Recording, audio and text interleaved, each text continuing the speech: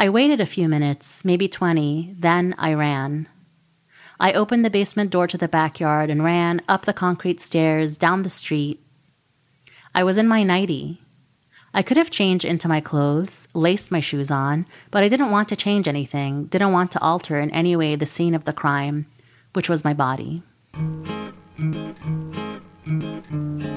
From the TED Audio Collective, this is Design Matters with Debbie Millman.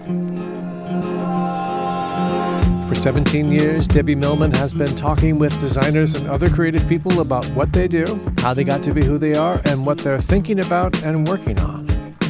On this episode, Randa Jarrar talks about her latest book and why her father didn't speak to her for many years. I skewer patriarchy and men like him, especially in the first book. Randa Jarrar is a powerhouse who puts herself out there in her writing, on social media, and in performance. She recently appeared in Hulu's comedy drama Rami and in a variety of short films. Her books include a coming-of-age novel set in Kuwait, Egypt, and Texas, and a book of short stories. She is a recipient of a Creative Capital Award, an American Book Award, a PEN Book Award, and many others. Her latest book, Love is an Ex-Country, is a memoir about joy, queerness, kink, race, domestic violence, and love. Randa Jarrar, welcome to Design Matters. Yay, thank you for having me. Randa, is it true that when you were a young girl, you checked into a hotel under the name Madonna Nirvana? 100%, yes. What made you choose that particular name? I think it was like 1991, and I was in New York City where I knew Madonna had ran away when she was 19. I was a fan of hers back then, and then Nirvana had just kind of taken over the airwaves. That was just like the fastest pseudonym I could come up with. I knew that I couldn't check in under my own name because I didn't want my family or anyone to know where I was.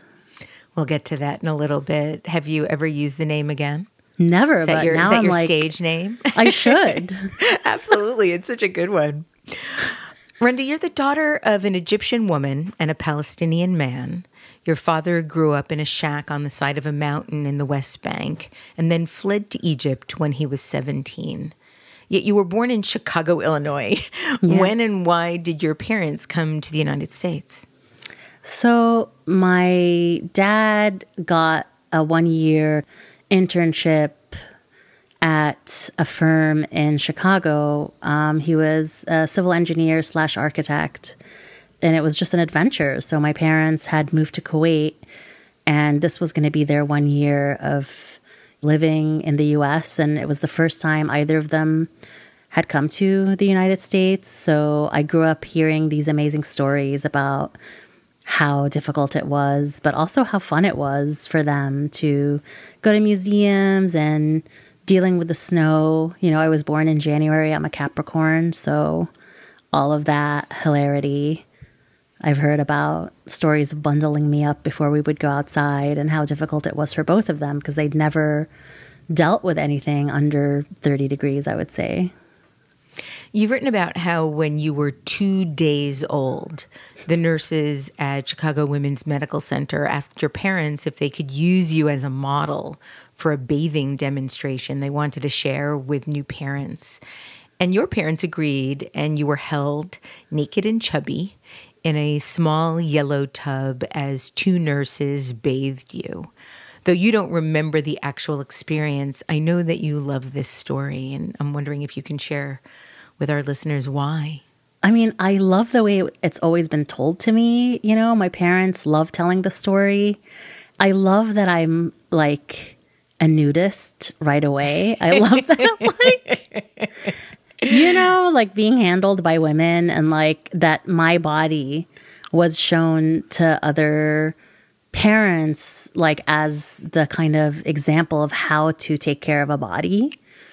And I think because so much of my life, especially my childhood, my body was controlled and punished and all of this, that this particular memory to me is so pure And just there's so much love there. And it's really ironic that the people involved are people I've never met. These two nurses that took care of me. 2 months after you were born, your entire family moved to Kuwait, and you lived there until you were 12 when you moved to Egypt. What made your family decide to move back to the Middle East? I don't think they ever considered staying here. I think they have always felt, I don't know if my mom felt this way as much, but I know my dad really enjoys living in a country where he's respected, basically. You know, in the US, people make a big deal about his accent, are generally cruel and racist. Whereas in the Middle East, it's not fun being a Palestinian, but it's definitely more livable for a Palestinian to speak the language and be surrounded by people who share the culture. And I know that my mom really liked being able to have friends who also spoke the same languages that she does. Your mother studied piano and your father studied engineering, but despite evidence of early talent as a dancer, your dad wanted you to be a writer. Why? Yeah. I'm actually surprised, given your upbringing, that he wanted you to be anything at all. Right? Well, I think, so my dad is a very complicated person, obviously. And I think that I know that he wanted to be a writer. And so the hope was that I would be my mom's mini-me. And when piano didn't work out, it worked out for my sister, but not for me. I think there was kind of like well, what's this one going to do, you know? And I think the understanding was always, I would get married and the person I married would financially support me. But I also, was told at school that I was a good writer, and my dad agreed and thought that I was a good writer. He also really liked my drawings, told me I could be a good artist. I think my parents are both really, really into the arts, and they're into this idea that women can make great art, but I was never expected to make a living at it. So I think that's where, it's like, you can be an artist, you can be great, you can tell all these amazing stories about our families and kind of like elevate our history into art. But once I did it, there were problems. Yeah. When you were 13 years old, your family moved back to the United States and you settled in Old Greenwich, Connecticut, which very well may be the whitest place on earth. Correct. It was just after the start of the Gulf War, and you've written this about being an Arab in the United States. To be an Arab in America is to be a mouse unwittingly dunked into a paint pot of invisibility ink. What was it like in Connecticut for you and your family? It was very bizarre. I think because I'd grown up being told that I was light-skinned, and in Arabic, when you say someone is light-skinned, you literally just say you're white, which means white. And so coming to the U.S. and realizing that I wasn't Bela, I wasn't white, was kind of a shock, and understanding that, people just had no idea. Like, I had grown up knowing so much about the U.S., and yet people here didn't know anything about my people, my culture, why I was even in America. There was a very cruel racist streak, I think. I know that, for example, my sister went to school with, this is really funny, Hope Hicks and her sister. Really? Yeah. Wow. And there's a book. Yeah, and my sister dealt with 3 women. Like, how did their lives turn out? My sister got also a lot more because she's darker skinned than I am. And my mom, I think, handled it with a lot of grace. Whereas my dad, went to work. He took the train every day, went into the city, worked 12 hours, took the train home, and was just sort of a workhorse those 10 years. So it was tough. You were bullied at school. The boys called you Tits. Mm-hmm. The girls called you Rhoda. Was that for Rhoda Morgenstern? The no idea. Character? I have no idea. They just... Oh, they were making fun of your name. Yeah. I just got it. Saying it out loud. Oh, yeah. Randa, it's just tragic. It's just astonishing thinking about the people that I care so deeply about being bullied by people that somehow have it in their head that they're entitled to do that. How did you respond to the bullying? When I look back at that time, I know that there was a part of me that understood the power of having the body that I had at the time. I did have really large breasts. And there were times when I was amused by how obviously jealous people were about them, but also how entitled boys felt to them. So I think that was kind of a mind fuck, if I can say that, like just understanding like just trying to wrap my head around that, the reality of my body, And I think my number one thing was just getting out, like just keeping my head down, getting good grades so I could go to college. And I remember my guidance counselor really, I think this is pretty common for women and people of color. Like, she tried to say, oh, you should probably just go to community college for a couple of years. And I said, no, I want to study writing and I don't care if I'm younger. Because I was very young when I graduated high school on purpose because I just wanted to get the hell out of there. Yeah. So I think that's how I dealt with it, was just finishing as fast as I could and getting out of there so I could reinvent myself. Does that guidance counselor know how successful you've become? I don't know. I wonder if she reads, It's like, fair point. Right? Randa, you had a Quran in your house while you were growing up, but you've written about how you rarely saw anyone reading it. Instead, the adults in the house read diet books. Yeah. This put an inordinate amount of pressure on you in terms of how they inspected and analyzed and expected your body to be. Why were they so preoccupied with diet books? It took me a while to realize this, but both of my parents have eating disorders. I think that's really what it comes down to. My dad was always, I think, had body dysmorphia, like thought he was much bigger than he was. And my mom just grew up being very tiny, but once she had children, she got larger.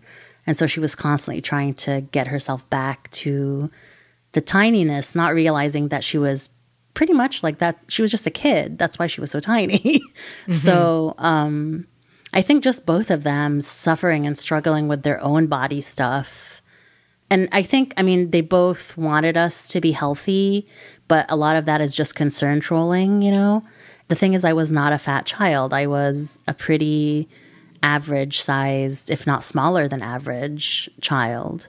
So it was very damaging to grow up in a household where I didn't know when I was full, like I was told to stop eating when I really wasn't done, or I was asked to continue eating when I was done, There was this sort of like mechanical thing that was going on with how much and how little I was supposed to be eating.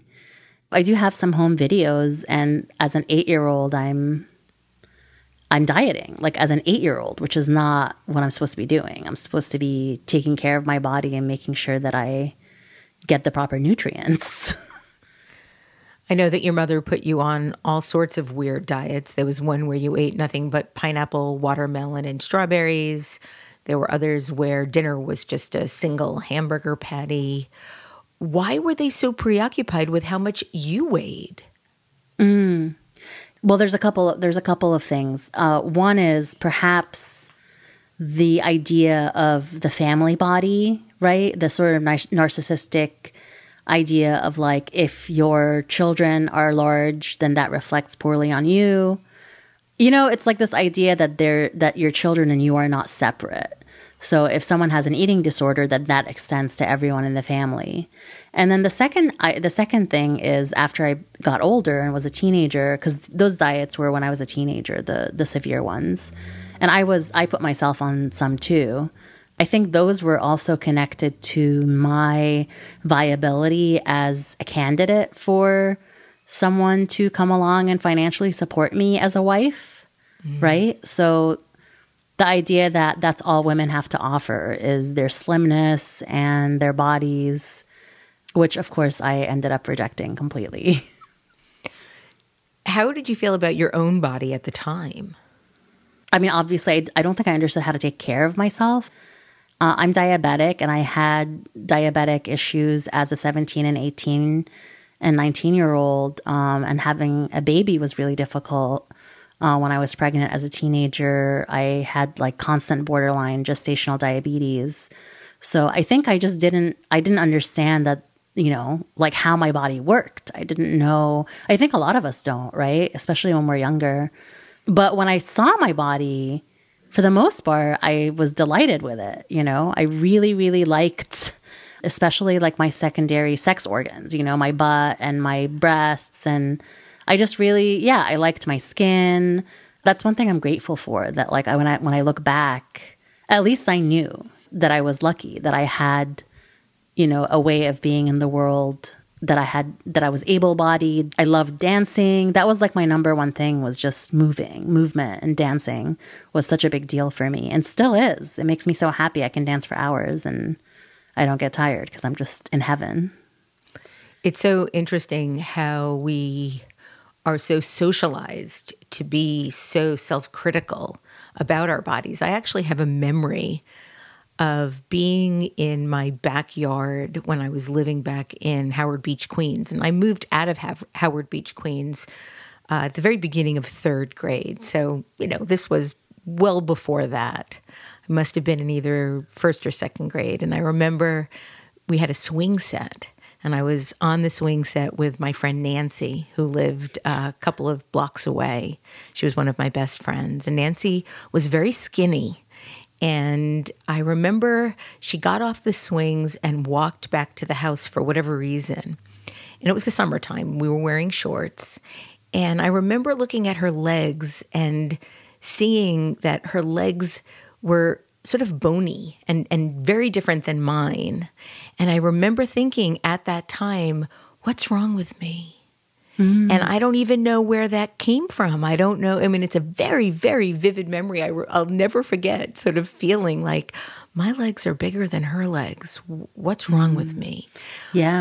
And I as I was reading your memoir, you've written about how it's so socially acceptable to greet friends and family and coworkers with a, "Hey, how are you? Have you lost weight?" It seems that any remark on another person's size has become normalized now. And I'm wondering if you have a sense of how that happened sort of anthropologically. You've written quite a lot about this, and I'm just wondering if you have a sort of sense of when that became acceptable. Especially for women, I think that talking about our size or what we eat has become encouraged in our culture. And I think it's because it's a way for us to police each other.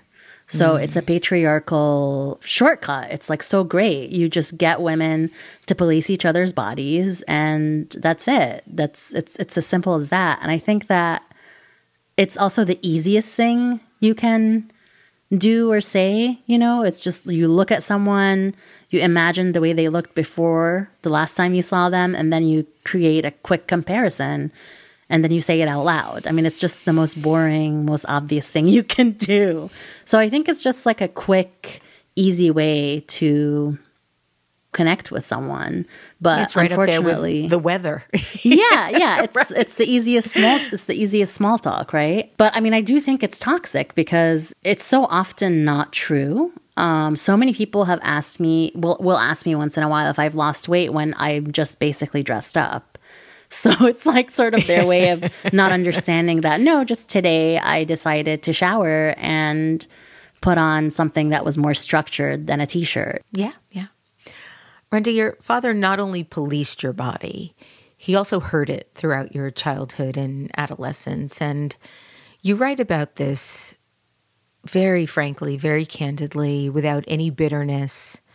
You've said now that your story is actually worth it so that you can tell it straight. A part of your book centers on the relationship you have with your father, and you describe how, when you were 15 years old, he began taking you down to the basement of your house to teach you about what was acceptable and what was not in regard to sex. He told you that he had seen the movie Basic Instinct and that it was shameful and wrong for a woman to be on top of a man during sex. Then when he discovered that you were planning to go to a friend's party, he explained why girls shouldn't go to parties. And then things get worse. And if it's not too difficult, I'm wondering if you could read an excerpt from your new memoir, My Love as an Ex-Country, about what you went through. Sure. When I was 16, I snuck out of the Connecticut basement to see a boy I was dating, a 17-year-old aspiring DJ. He and his friends picked me up from the dead end of our street. They took me to clubs, we ate at a diner, and then we went to a river. He and I kissed and touched each other for hours. When he dropped me off at home, all the lights in the house were on, even though it was dawn. We knew I'd been caught. He offered to let me stay the night at his house. He said his mother would be upset, but that she would understand. He said he was worried about me going in. To this day, I don't know why I didn't go with him, why I didn't choose snuggling next to someone who cared for me over punishment. I had never slept next to anyone I was attracted to before. I said no, and I kissed him goodnight. I snuck back in through the basement. As usual, took off my clothes and put on the nightie I'd left down there, behind the sofa bed. The sounds of my father's and mother's feet thundering down the stairs. And then it began, like rain lashing at a window, like a flood, like a doll cut up into 5 distinct pieces, legs, arms, head, like a cardboard box with a sword through it, like a fist, like a magnifying glass over something in large print, like a clap, my body covered in red marks. My father slapped me, pulled my hair, punched my arms, which I hid my face behind. I was on my period. I bled and bled. My mother did nothing, always did nothing. I said, I didn't do anything wrong. His one hand held both my small hands, and his other hand knocked me against the side of my face, like a heavy bookshelf falling on my cheek. I ran upstairs. I wanted to emerge from underground. He ran after me. I ran out. I ran in a circle around our house. He ran in a circle around our house. No one called the police. Our neighbors on all sides were white. I was screaming. Not a single neighbor tried to help. My face was red, and my tears covered my face. My father commanded me to go back inside. I don't know why I did. We were back in the basement. He was kicking me. He was on top of me. He was slapping me. Afterward, he and my mother sat on the cheap corner love seat and explained to me what life was, that there were rules, that I was a whore. They left calmly, now that all my father's energy had flashed out of him like fire, had burned me. I waited a few minutes, maybe 20, then I ran. I opened the basement door to the backyard and ran up the concrete stairs, down the street. I was in my nightie. I could have changed into my clothes, laced my shoes on, but I didn't want to change anything, didn't want to alter in any way the scene of the crime, which was my body. I ran down another street all the way to the bottom to a payphone I used to call my friends. The payphone was dead. I ran across the street to the hotel where my parents let guests stay when there was no room at our house, the fancy hotel. I ran to the front desk. I asked the woman there to call the police. She appeared inconvenienced. She called the police and said that a guest had been assaulted. I corrected her and said I was not a guest. I corrected her and said I ran to the closest place where I knew people would have to help me. It's just an extraordinary, extraordinary piece of writing. It's so vivid. It's so intense. What happened after that? Thank you.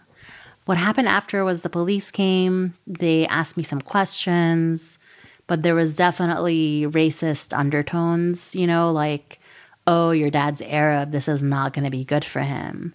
And, I knew that in that, maybe not city, but in that town, people were beating women, constantly. I mean, there are also stories of murders that took place in Connecticut, in that particular town, where women were murdered, but they just happened to have been murdered by white men.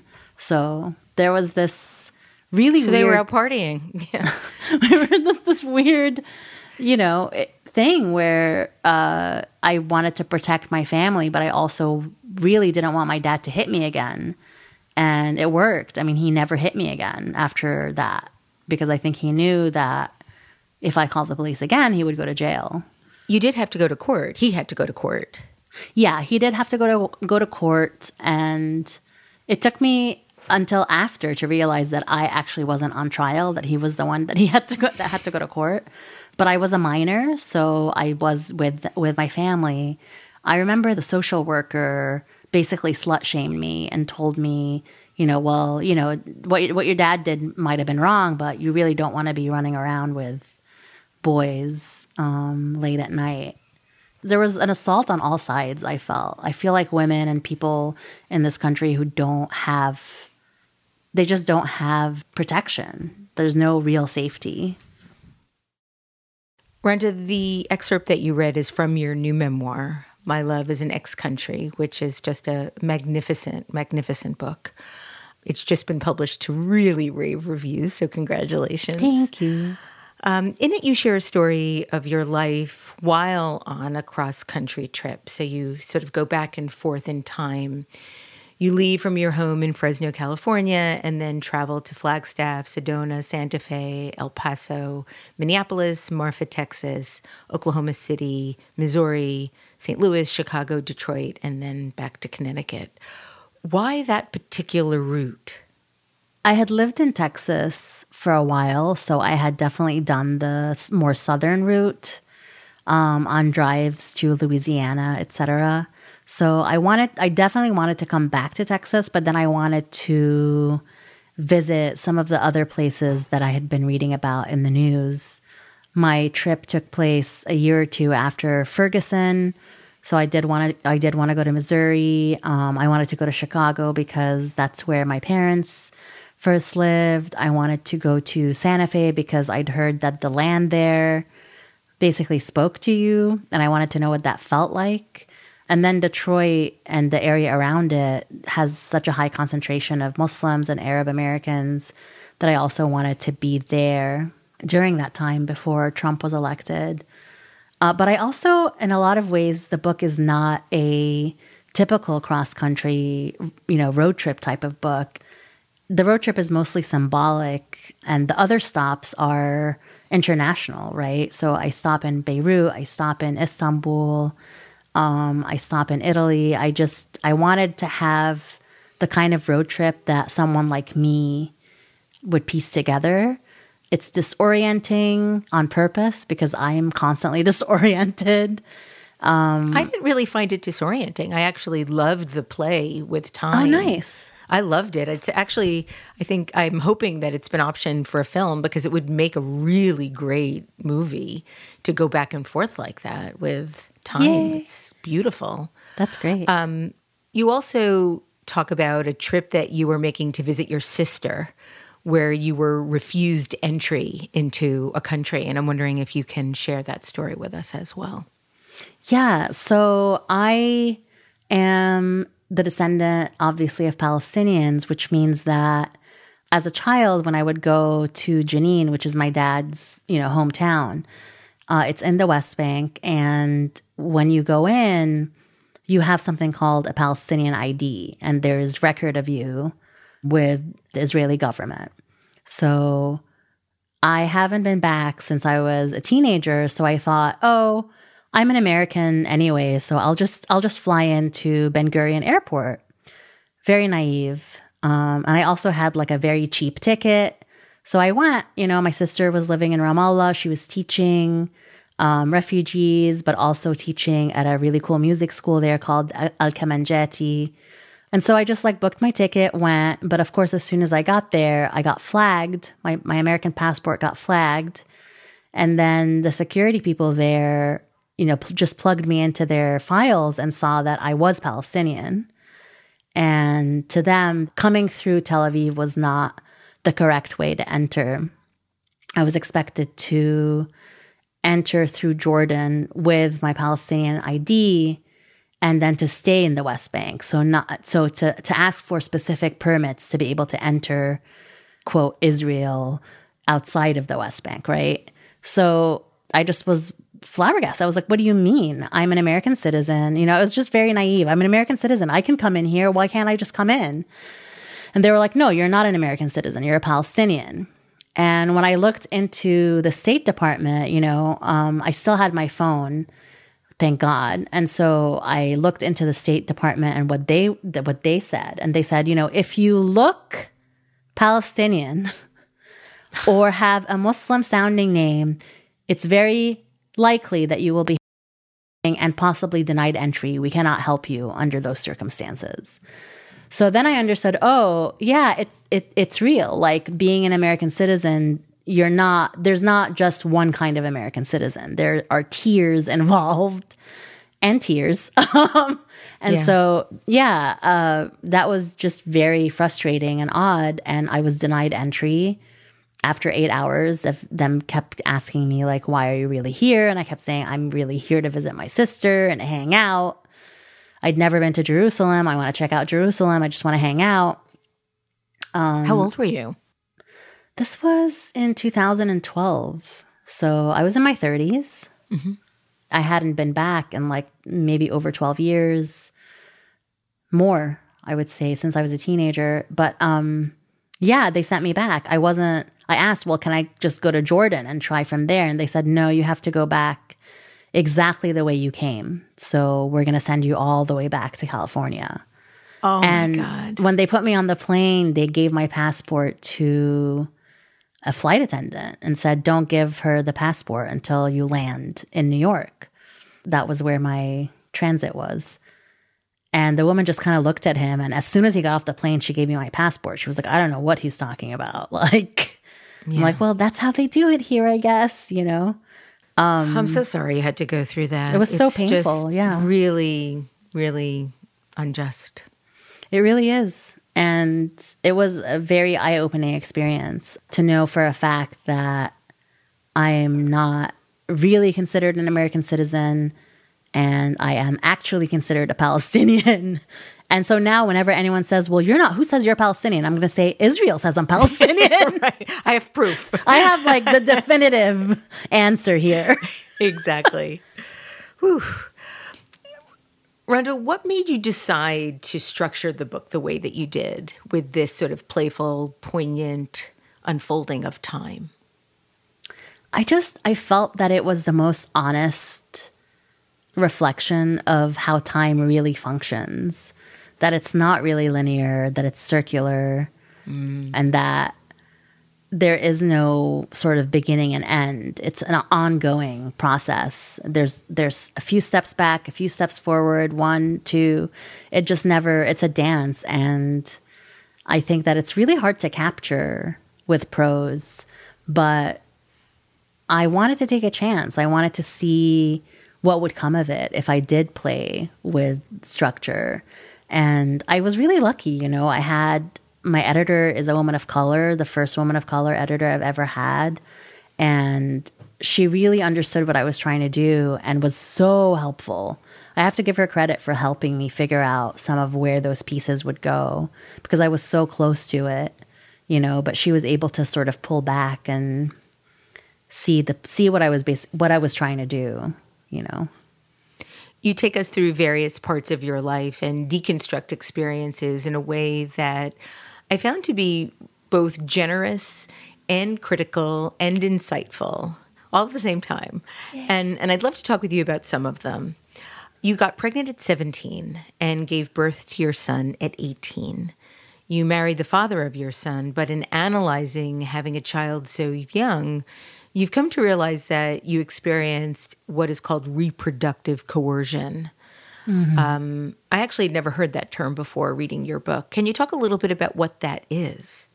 Yeah. So reproductive coercion has so many different meanings, and it looks different for different people. It could be that someone impregnates you against your will. It could be that someone impregnates you and then doesn't allow you to decide what to do once you've been impregnated. It could be someone knowingly impregnates you and knowingly forces you to have a child, both of which you had never agreed to. And in my case, it was I got pregnant unknowing. I didn't know that I was going to get pregnant. I was young and I just sort of was irresponsible. But I found out later that my partner at the time had done this with several women. You know, he had used faulty condoms, or he had, without consent, taken the condom off.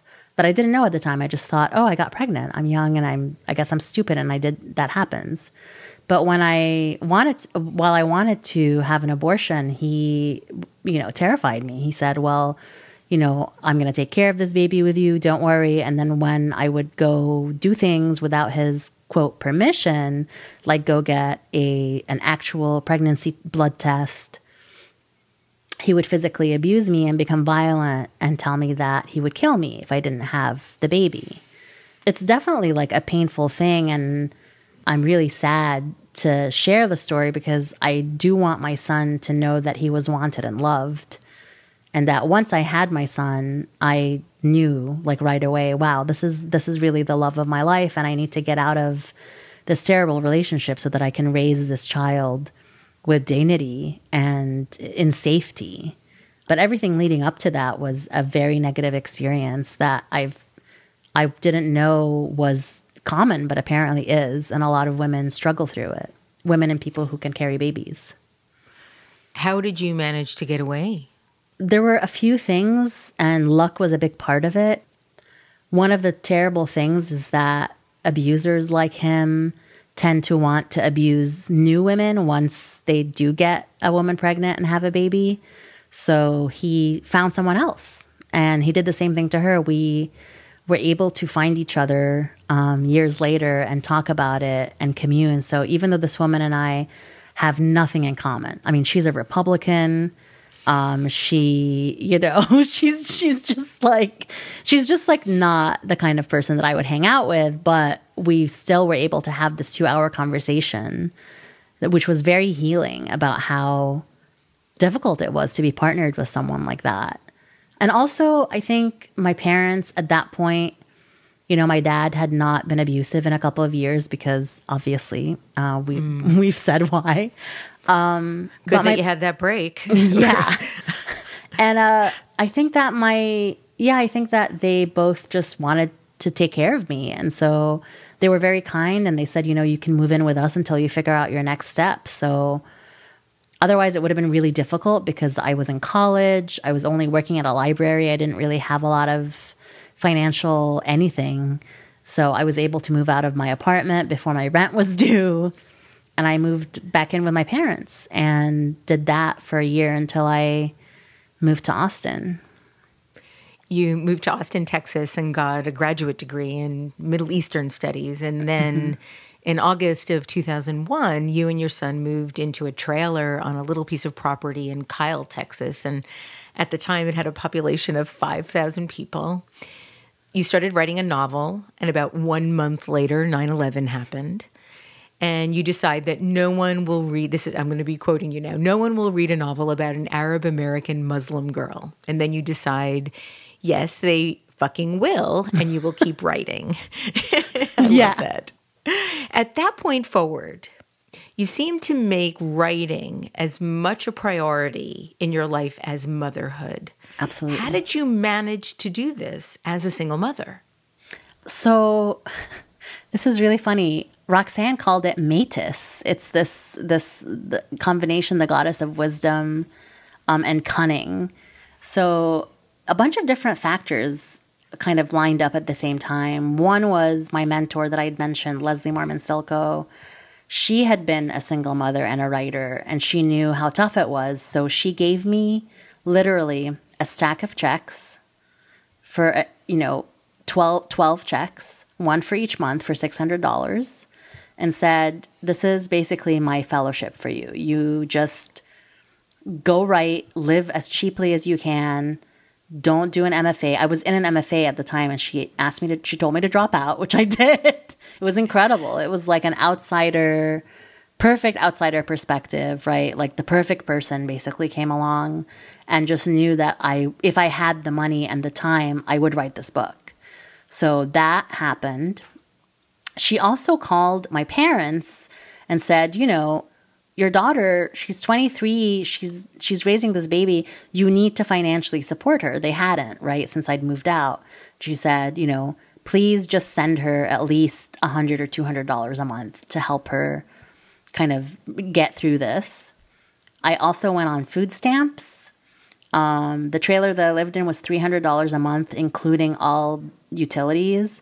So I just lived on just very, very little.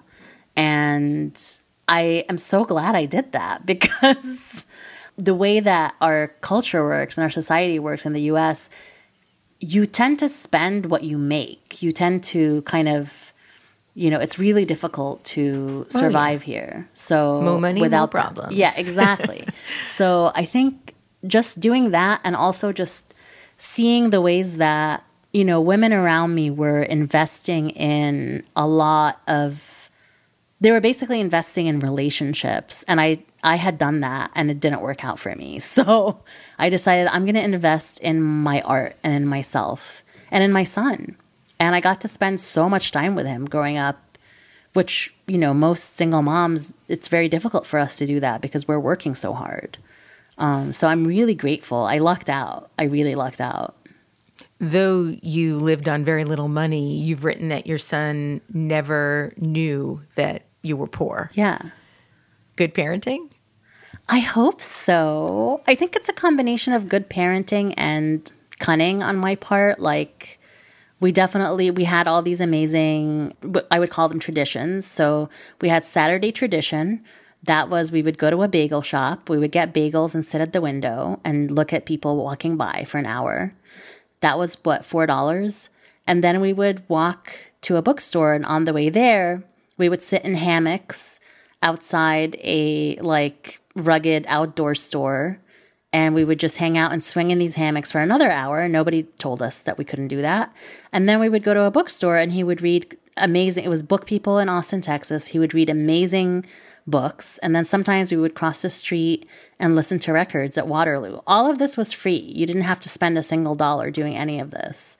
So to him, he was just like, yay, adventures, You got married a second time, but after you got married, this man didn't want to have sex with you. Mm-hmm. And you've said it was really difficult for you to be with people who actually liked you. That if someone loathes you, you know where you stand. Yeah. This just stopped me in my tracks. How did you begin to break that pattern? I thought initially with this partner that I was breaking the pattern because he was actually very sweet and kind, but I didn't realize that his feelings for me were platonic, which, if someone asks you to marry them, you think, oh, this is not platonic. And it didn't start out that way. No, it did not start out that way. And he was not asexual. I know that, I definitely not being anti-asexual. This particular person was not asexual. He just, I think, it's funny because I think he wanted the security of being with me, but didn't want the intimacy. So I broke out of that by realizing that I didn't deserve that and that I was way too hot for to be in a marriage where there was no sex happening. So I think that being kinder to myself and thinking, you're better off alone. But as soon as we broke up, I was almost never alone. Like I realized that, there were plenty of people who would find my body attractive and who I would find attractive. Your first novel, A Map of Home, was published in 2008. It was released to huge acclaim. Your second book, a collection of short stories, won a PEN Award, a Story Prize Spotlight Award, an American Book Award. Despite the fact that your father wanted you to be an acclaimed writer, after your first book came out, he didn't speak to you for 7 years. So he wanted you to be a writer, but when you became one, he didn't like what you wrote. Yes, exactly. Was that because of how straightforward you were about writing about sex? I think that's the claim. The claim is, oh, this is too shameful. There's too much sex in this. But I think ultimately it's because he didn't like the fact that I skewer patriarchy and men like him, especially in the first book. And I also think there's a level of jealousy there. You know, he's always wanted to write a book and never has. I mean, I'm going to say the 7 years that he didn't talk to me were the best 7 years of my life. I mean, those were like fabulous.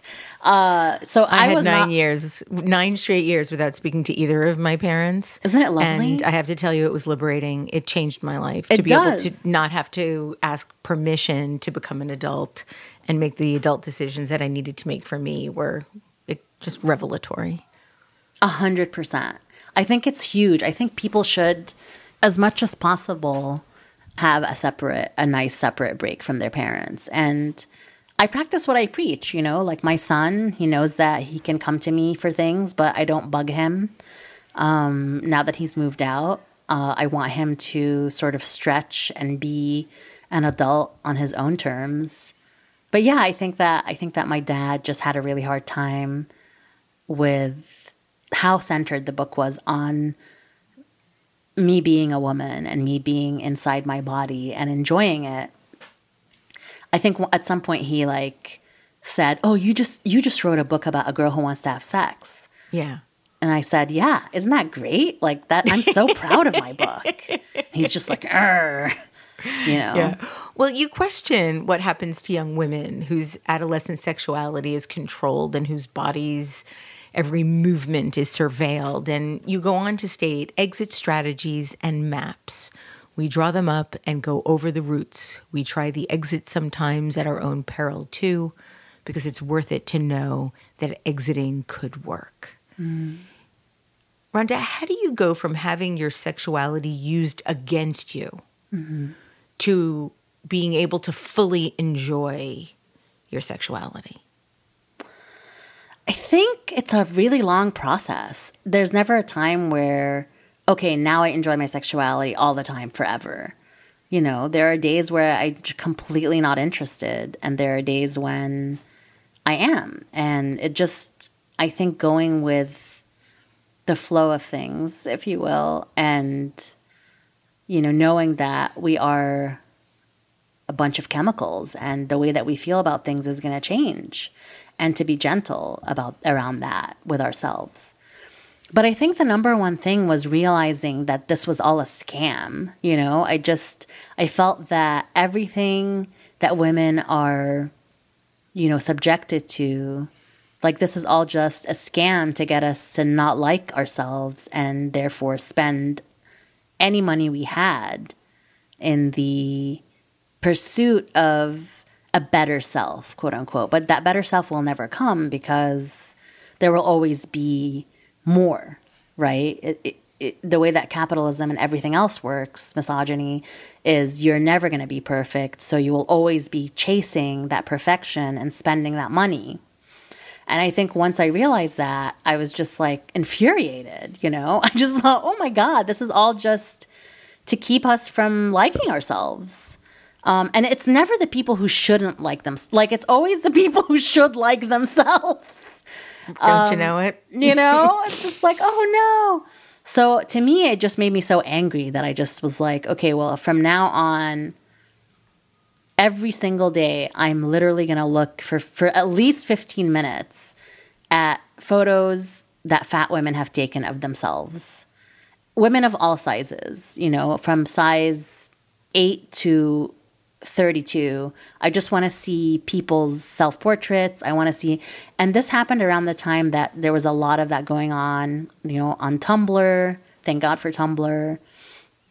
So it was a conditioning, you know. I just thought, you know, every time I leave my house or turn on the TV, there's going to be a billboard, there's going to be a TV show where a woman, like you said, like when you looked at your friend's legs and you thought, what's wrong with me? These things become kind of like mirrors and they distort how we feel about ourselves. So, I just thought, well, I need to fight back against this. So I just daily viewing of different women's bodies, looking at myself in the mirror, which is very difficult for me still, but I will do it, for a few minutes every day to kind of make peace with supposed imperfections that my body has, and to offer gratitude to my body for moving me through spaces and giving me my life. I'm surprised to hear that you find it difficult to sometimes look at yourself, because you write in a way that gives me the sense that you're unashamed of sex and you love being in your body. And that is revelatory to me. Yeah. So I'm sorry that you still feel that way, because I would never have been able to suss that out. When I look at you, I look at sort of the aspiration of what it means to be comfortable in your own skin. I think that, yes, thank you. I think that that's real and true, but it never lasts forever. There's always going to be, moments where you're going to slip back into being unkind to yourself and thinking, oh my God, am I fooling myself? That's normal. That's just such a normal part of this, that you can be super confident, but still, question once in a while whether you're lovable or whether you're desirable, and then self-correct, Talk about the influence of kink and BDSM in your development as a sexual being. I really love the way that kink elevates and puts in the foreground consent, and the way that nothing can happen in kink without consent, that everyone has to talk about what is going to happen or what they want or what they need or what they don't like before anything happens. I just love that. It's just so safe. And so to me, that's like such a high form of love, even between strangers. That's why kink is so important to me, it is the centering around consent. You've written about how there's a stereotype that people interested in kink come from abusive families. Is there any truth to that stereotype? I don't think so. I do think that all of us as humans have experienced, negative moments of control around our bodies, and that kink honors that and shows us a different way and shows us ways to heal that by, creating our own rules, our own boundaries around what can happen and what shouldn't happen to our bodies and with our bodies.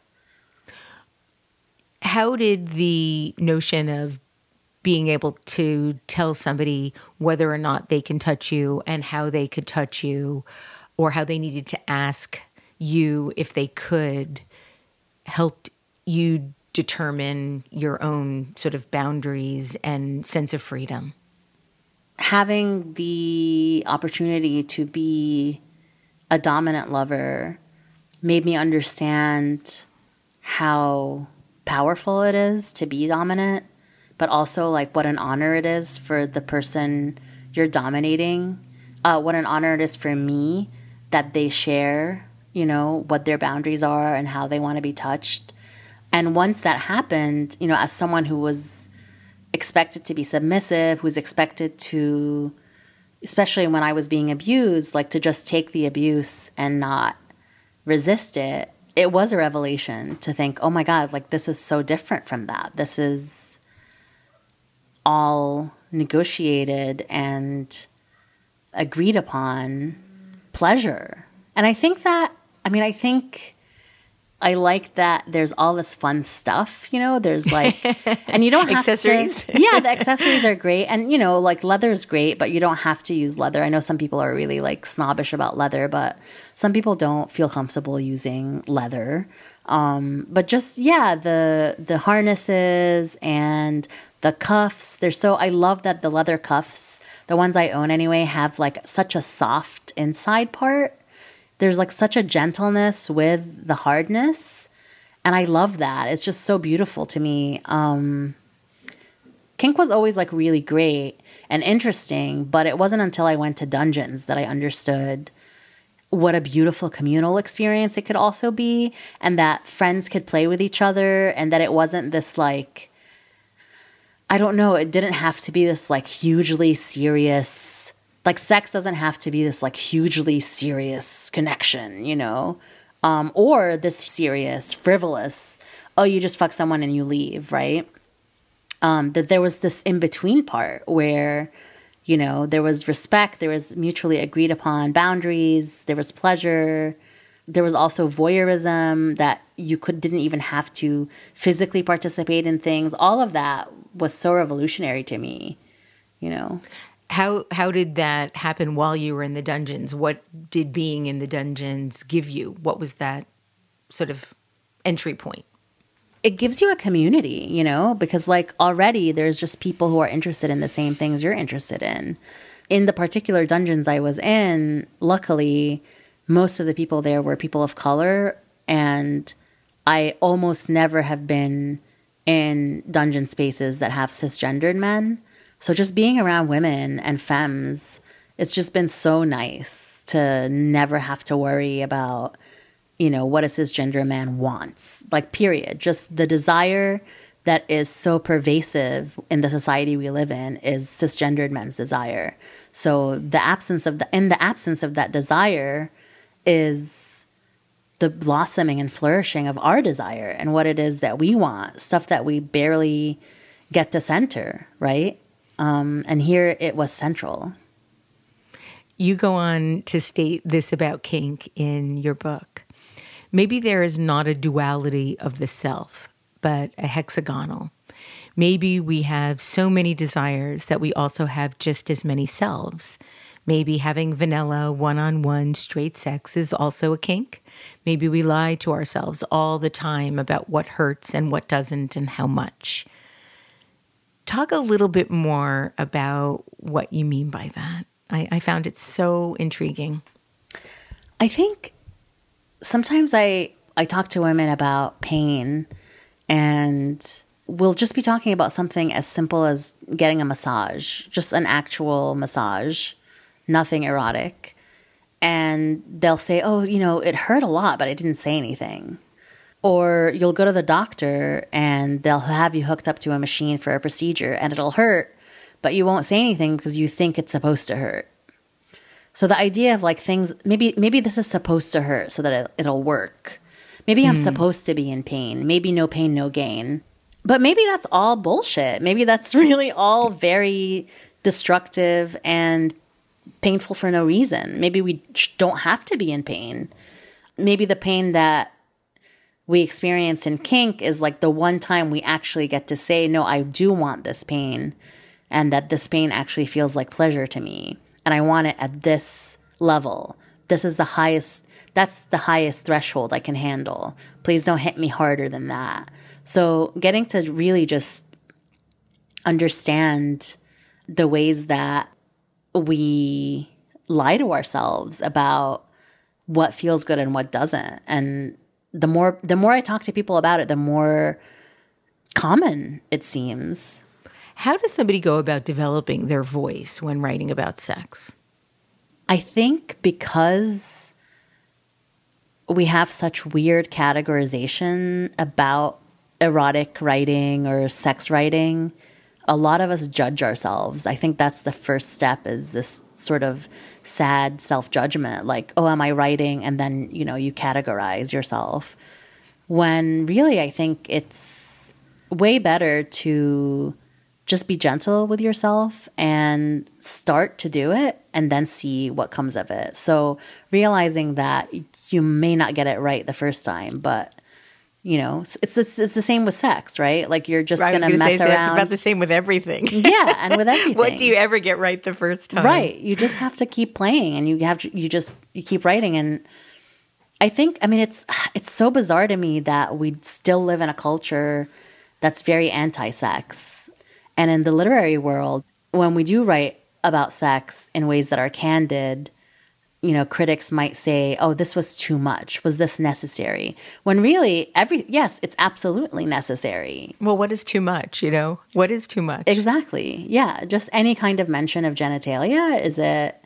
Meanwhile, men have been writing terribly about sex for centuries. Like, please stop. We don't want to hear about that anymore. Like, yes, you can come in 5 minutes. Congratulations, For anybody that's listening that would be interested in reading some really good kink, where would you point them? There's a new anthology called Kink that Aro Kwan and Garth Greenwell just published. I would definitely check that out. But I'm sure any kind of awesome feminist bookstore will have tons and tons of good erotica and kink for you to read. Your work is now taking you to some really exciting new horizons. You've been doing more and more performing. Yes. You recently appeared, as I mentioned at the top of the show, in the Hulu show Rami. What was that like for you? You're now an actress.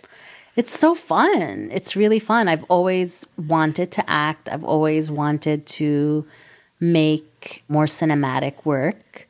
So having friends who've really pushed me towards that and encouraged me. I also did some New York theater workshop stuff last year with friends of mine who are playwrights. So it's just been really nice to really allow myself to go back into performance, which is the original kind of desire I've always had since I was a child. So I can't wait to do more of it. Yeah. You've also written a short film, which is called Yes, Goddess. Yes. Which is about a Muslim queer dom and her relationship with a bottom. So tell us more about that. That they meet in a class. And what kind of class? A kink class. Like an introduction to kink, Yeah. And I think that I just really wanted to explore what being a woman dom who's also Muslim. Islam is about submission. That's what it means. It translates to submitting to God. So I was thinking, well, what would it be like for a Muslim to submit to a goddess, a dom? And I have some experience with it. I've had Muslim lovers. And so there was just so much good material that I needed to create. I just really wanted to create something bigger. Before we sign off, I was hoping you'd read one more excerpt for us. I've chosen a piece from an essay you've written called Against Domesticity, which is just so powerful in its humor and its seriousness. Before you read it, I was wondering if you could share some of the backstory of the piece. Yeah, this was written during a time just post-divorce. I will say I am now ready for domesticity. But these particular moments definitely always stuck out to me and frustrated me that I'm about to read to you. Well, one of the things that I loved about this piece was the fact that I think that you could want domesticity and still not want a lot of what you're talking about at the same time. Like you can hold both of those things together. And that, I think, is what makes a great relationship. I love that. Thank you for sharing that with me because I need to know, yes.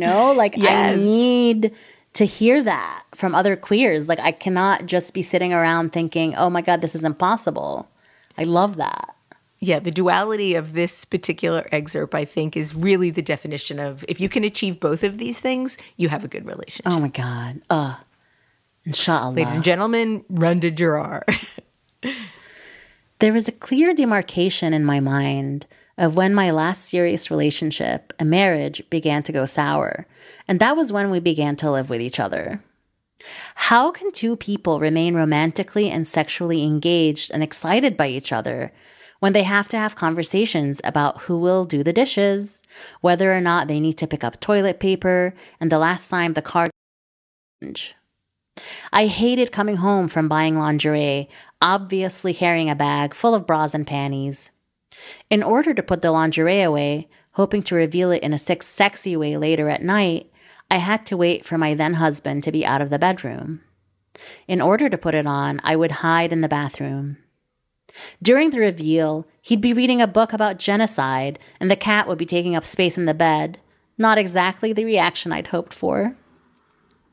This happened all the time. I would be putting on a bondage-style bra early in the morning while he snored in bed, or he would come into our bedroom while I was 1 foot in silk panties to ask where the toilet brush was.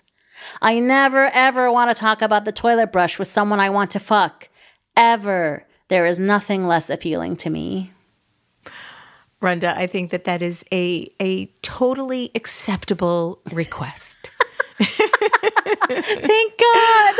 Randa Jarrar, I want to thank you for making the world a sexier, more thoughtful place. And thank you for joining me today on Design Matters. Thank you so much, Debbie. Randa Jarrar's latest book is titled Love is an Ex-Country, and you can see her in the Hulu show Rami. You can find out more about Randa and all of her work on her website, which is spelled RandaJarrar.com. This is the 17th year we've been podcasting Design Matters, and I'd like to thank you for listening. And remember, we can talk about making a difference, we can make a difference, or we can do both. I'm Debbie Millman, and I look forward to talking with you again soon. Design Matters is produced for the TED Audio Collective by Curtis Fox Productions. In non-pandemic times, the show is recorded at the School of Visual Arts Masters and Branding Program in New York City, the first and longest-running branding program in the world. The editor-in-chief of Design Matters Media is Zachary Pettit, and the art director is Emily Weiland.